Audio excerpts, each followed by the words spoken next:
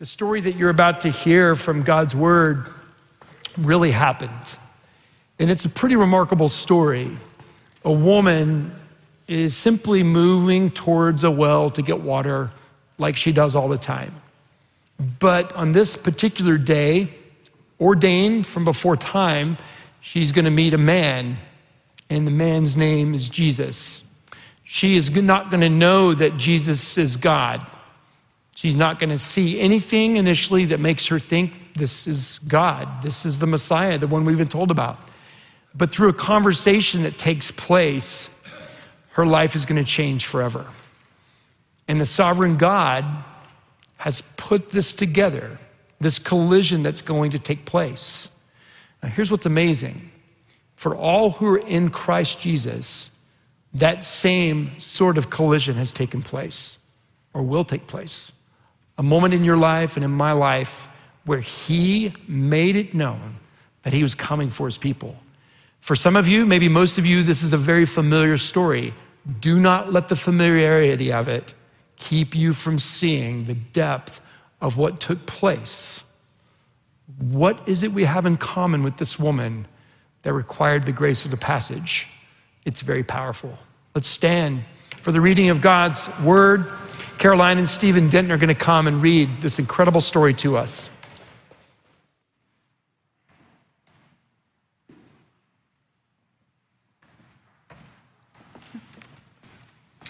John 4, verse 7. A woman from Samaria came to draw water. Jesus said to her, "Give me a drink," for his disciples had gone away into the city to buy food. The Samaritan woman said to him, "How is it that you, a Jew, ask for a drink from me, a woman of Samaria?"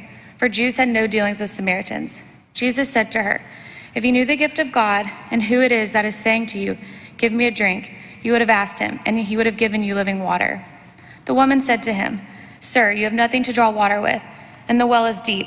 Where do you get that living water? Are you greater than our father Jacob? He gave us the well and drank from it himself, as did his sons and his livestock." Jesus said to her, "Everyone who drinks of this water will be thirsty again, but whoever drinks of the water that I will give him will never be thirsty again.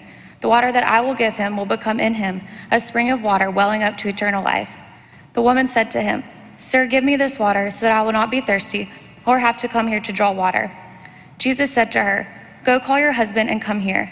The woman answered him, "I have no husband." Jesus said to her, "You are right in saying, 'I have no husband,' for you have had 5 husbands, and the one you now have is not your husband.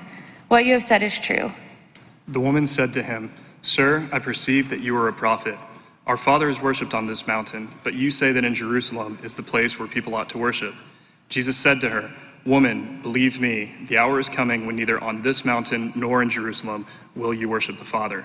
You worship what you do not know, we worship what we know, for salvation is from the Jews. But the hour is coming and is now here when the true worshipers will worship the Father in spirit and truth, for the Father is seeking such people to worship him. God is spirit, and those who worship him must worship in spirit and truth." The woman said to him, "I know that Messiah is coming, he who is called Christ. When he comes, he will tell us all things." Jesus said to her, "I who speak to you am he." Just then his disciples came back. They marveled that he was talking with a woman, but no one said, "What do you seek?" or "Why are you talking with her?" So the woman left her water jar and went away into town and said to the people, "Come, see a man who told me all that I ever did. Can this be the Christ?"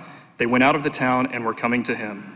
Many Samaritans from that town believed in him because of the woman's testimony, "He told me all that I ever did." So when the Samaritans came to him, they asked him to stay with them, and he stayed there 2 days. And many more believed because of his word. They said to the woman, "It is no longer because of what you said that we believe, for we have heard for ourselves, and we know that this is indeed the Savior of the world." This is the word of the Lord. Thanks be to God. Please be seated. Thank you both. I'm grateful.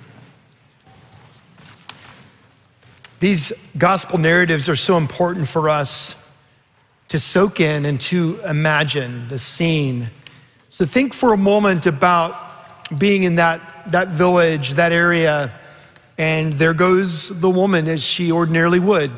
She has a jar of water. She's heading to the place where she always goes to get water. So picture that scene. Probably no one's paying attention. They might have thought things about her because of her history. what's happened to her. We don't know all the details to that, by the way, but it's probably unnoticed. She's simply going, it's the 6th hour, to get water. She does it all the time. But they're gonna notice her when she returns. When she returns, she's coming back without a jar of water. The jar of water that she took to fill with physical water is left with the man who told her he could give her living water. What happened to her in that conversation was so overwhelming, so transformational, that she goes back to the town and she begins to speak to those present. Come and see a man who told me all that I ever did. Can this be the Christ? They went out of the town and were coming to him. And then listen to what happened. Many Samaritans from that town believed in him because of the woman's testimony. He told me all that I ever did. So when the Samaritans came to him, they asked him to stay with them, and he stayed there 2 days.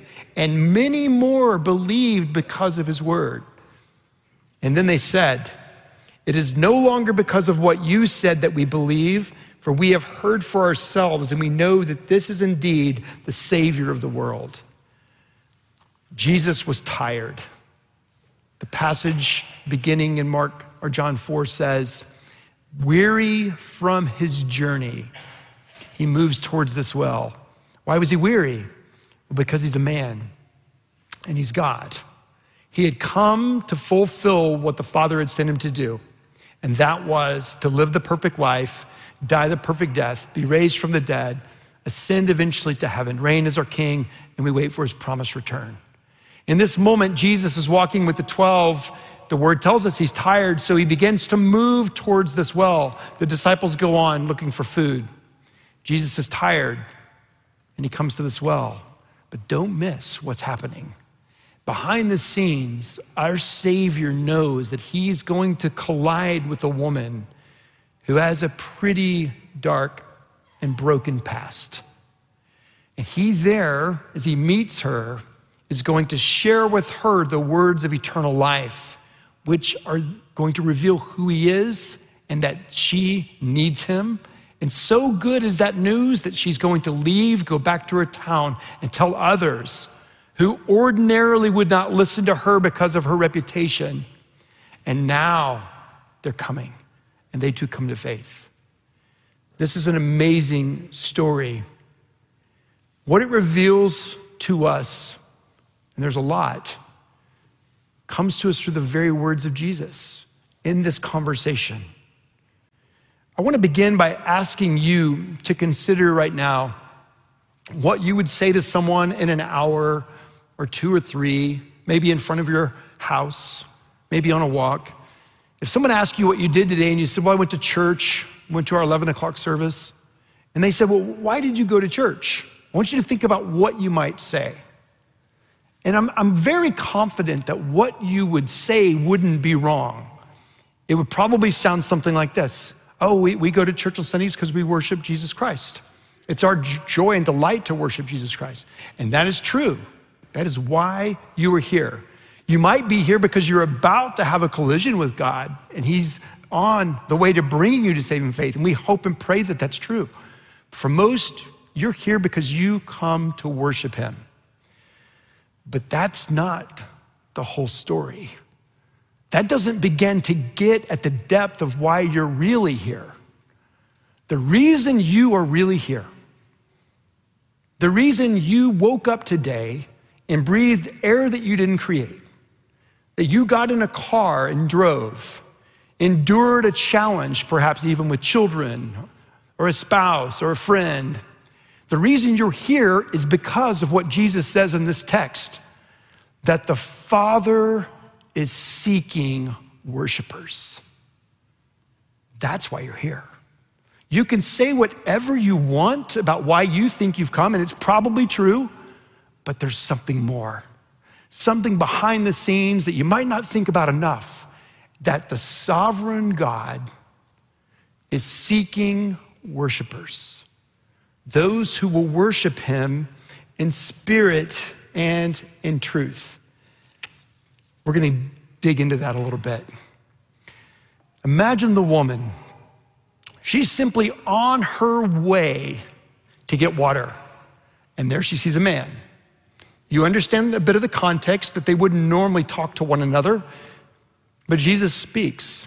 He asks for a drink. She says to him in verse 9, how is it that you, a Jew, ask for a drink from me, a Samaritan woman? For Jews have no dealings with Samaritans. Then Jesus says, if you knew the gift of God and who it is that is saying to you, give me a drink, you would have asked him and he would have given you living water. Don't miss the strangeness of that response. That wouldn't have been predicted. She wouldn't have known how really to respond to that. It's not something she could have ever imagined being said. So imagine you're walking simply with a jar, simply to get water, something you simply do all the time. And then this man that you've never seen before says, give me a drink. Why do you talk to me? Why are you asking me? Then Jesus, if you knew the gift of God and who it is that is saying to you, give me a drink, you would have asked him and he would have given you living water. The dialogue is amazing. She's talking to Jesus, the one who has saved us. She's talking to the living God who's tired and weary. But this conversation is rich. Sir, you have nothing to draw water with and the well is deep. Where do you get that living water? Are you greater than our father Jacob? Now, verse 13, Jesus says, everyone who drinks of this water will be thirsty again. But whoever drinks of the water that I will give him will never be thirsty again. The water that I will give him will become in him a spring of water welling up to eternal life. Now, can you imagine hearing that? Who is this man? Who talks like that? Her response, sir, give me this water. I don't want you to miss this. Everyone who comes to Christ, whenever that collision happened in your life, whether you were 5, 25, 55, or if it's even today, no matter your age, what you're saying to the living God is, give me that drink. Give me what you promise. She doesn't understand who he is. She does not understand at all that he's speaking about something that's far greater than just getting water from this well. But she knows that anyone who's offering something that would satisfy thirst forever, well, that's worth having. And so she says, sir, give me this water. In her mind, I think it's some kind of magical fountain. Literally meaning maybe perhaps I don't have to keep coming back. But we know Jesus is talking about so much more. But then the conversation radically changes. As strange and as odd as it has been already, after she says, sir, give me this water, Jesus says, go, call your husband and come here. I have no idea what the time was between Jesus saying that and her response. I have no idea what was going on in her mind until she speaks. The woman answered, I have no husband.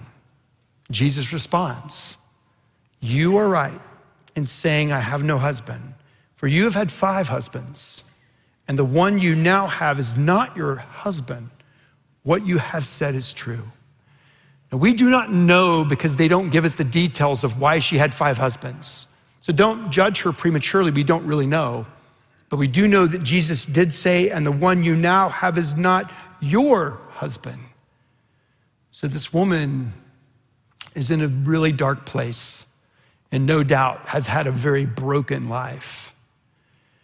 But in this moment, this man that she saw at this well from a distance, who had nothing to draw water with, who when he spoke to her and she spoke back, said these strange things, he now is revealing that he knows things about her and she has no idea how. Well, he knows because he truly is the prophet. She will say so, but she doesn't know that he's the prophet. She doesn't know that he's more than just the prophet, he's the priest. He's more than just the prophet and the priest, he's also the King of kings and Lord of lords. And so as they have this discourse, Jesus is revealing something not just to her, but to us. Friend, there's nothing in your life hidden from Christ. At any moment, Jesus could reveal to you that secrets that you have sought to keep hidden, sights that you hope no one ever knows you've looked at, words that you have thought and maybe even spoken that were not kind, but were full of gossip and slander, assumptions you have made that think real poorly of others, ways in which you have sinned. There's not one part of you that he doesn't know perfectly. And at any moment, he could simply penetrate into our hearts and minds and reveal, this is who you really are.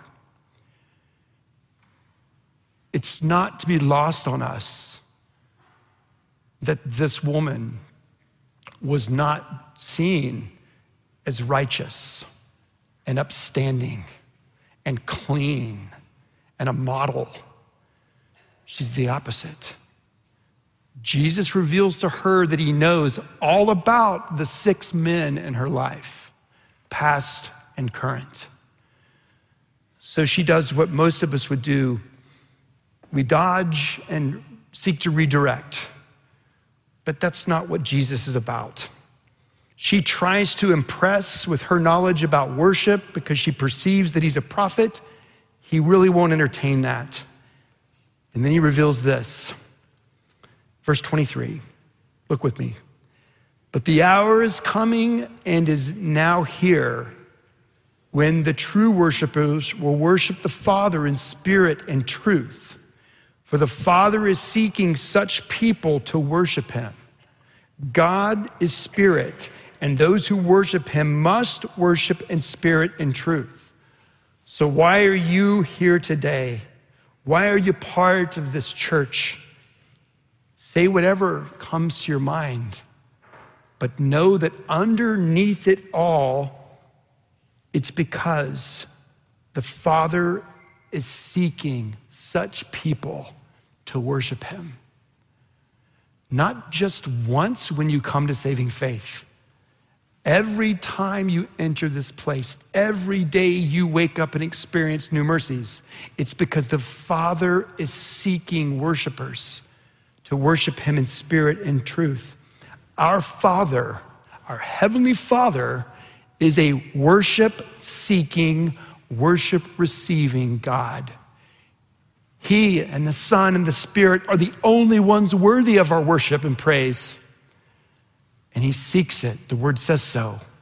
And he receives it. And why does this matter?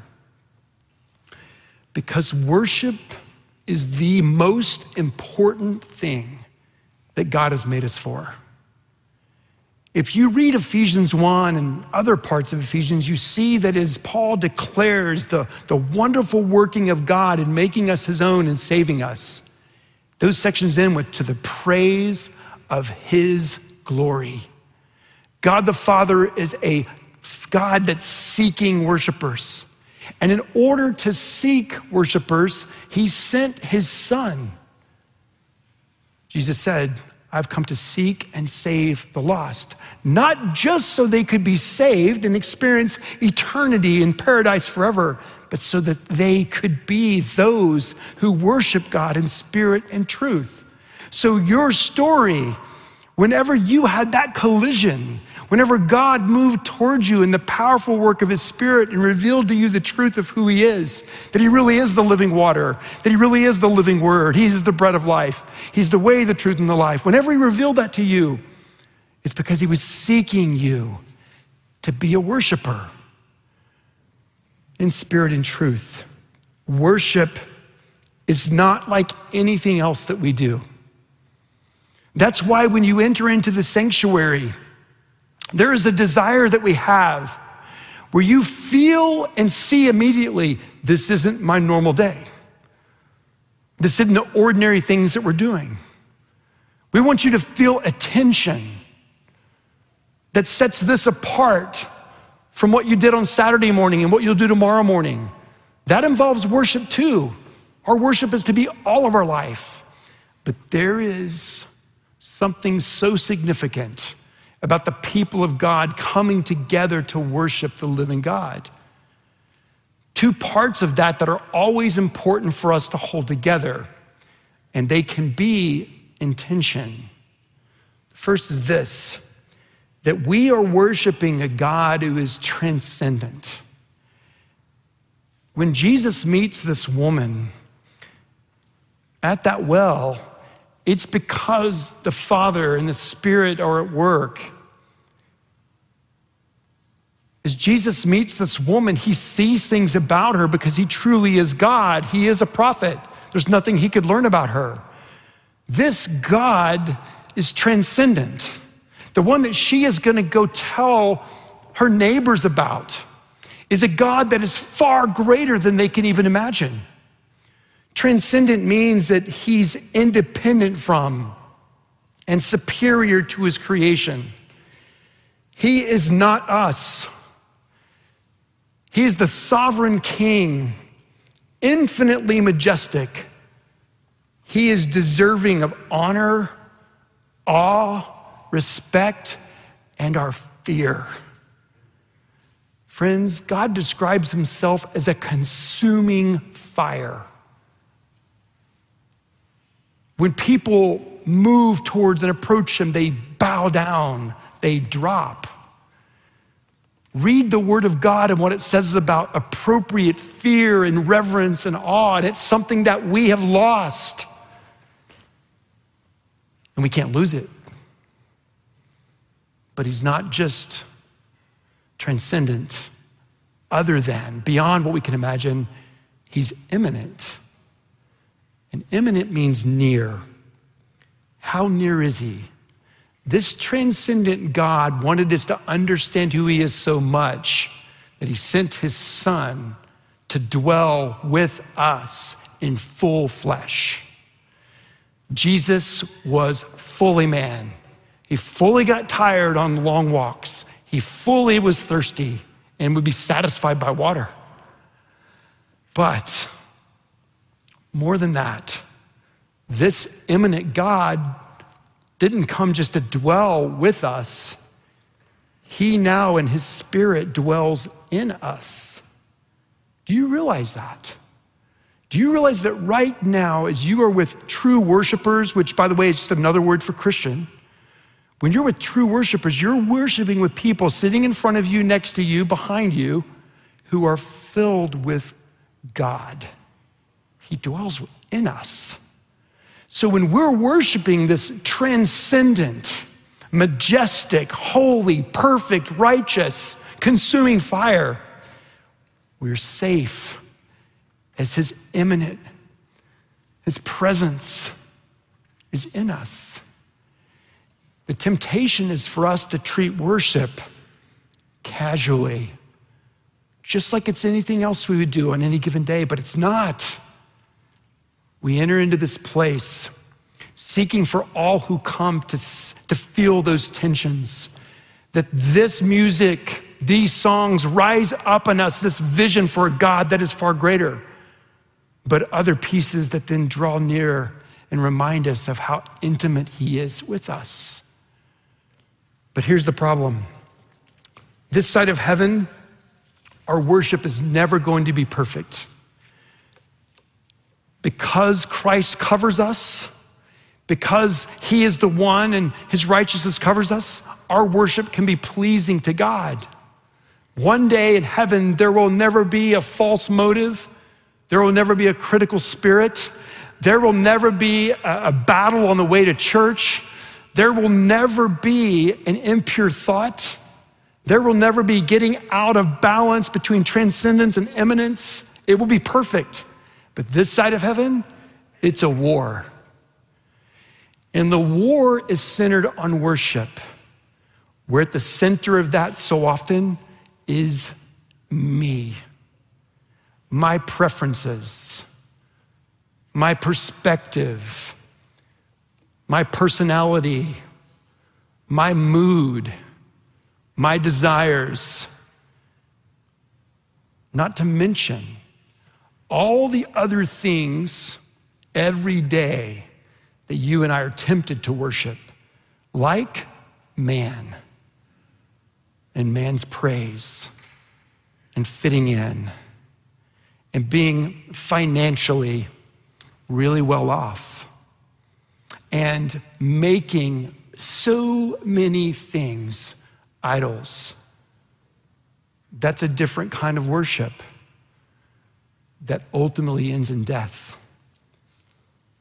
But the Father has sent his Son that we might truly be worshipers who worship him in spirit and in truth.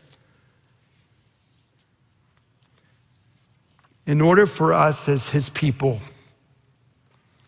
to continue to worship him in the way that he demands and in the way that it says he sought us, or for the reason he sought us, to worship him in spirit and truth, we must continue to come to the well. We must continue to come to the Savior, to the one who says, here's the living water, and we must continue to drink, to continue to avail ourselves of the means of the very one who says, blessed are those who hunger and thirst for righteousness, for they will be filled. Jesus said you wouldn't be thirsty anymore. He's talking about something entirely different. He's talking about a thirst that generates a thirst that can only be satisfied in him and is. And when we have moments where we have misplaced the center of our worship, and it's my preference, my favorite songs, my favorite style, my favorite preacher, all of a sudden worship has lost its focus. How do we get it back? By returning to him and saying, Jesus, you were sent to save me because the Father is a worship-seeking God who is a worship-receiving God. And if you had not come, I could never worship you. But because I'm in Christ, because I'm in Christ alone, because I said at some point in my life during that collision, give me that drink. And you did. I'm safe in the presence of this transcendent and immanent God and can worship him forever with the woman from Samaria and the people that came out to see, who said, we believe, not just on your testimony, but because of what he has said. Friends, if you've never trusted Jesus, today might very well be the day of that collision. If you've trusted Jesus before and you know that you're in him, but your worship is not centered on him, but on so many other things, just return to him. He already knows everything about you. There's nothing he can learn. And he was sent to seek and to save and to sanctify by the power of his Spirit those who are going to be true worshipers. Father in heaven, you have the power to resurrect any lost soul at any moment. And God, we pray that you would today. We also pray today that you would restore unto us, all who are in Christ already, the joy of our salvation. And Lord, as we close in lifting our voices together in song, singing two beautiful pieces that lift high our living God, we pray that these words wouldn't simply be words that we're repeating because they're on a page, but that you would move deep into our hearts and minds even now, revealing to us once again who we already are in Christ. In whose name we pray, amen.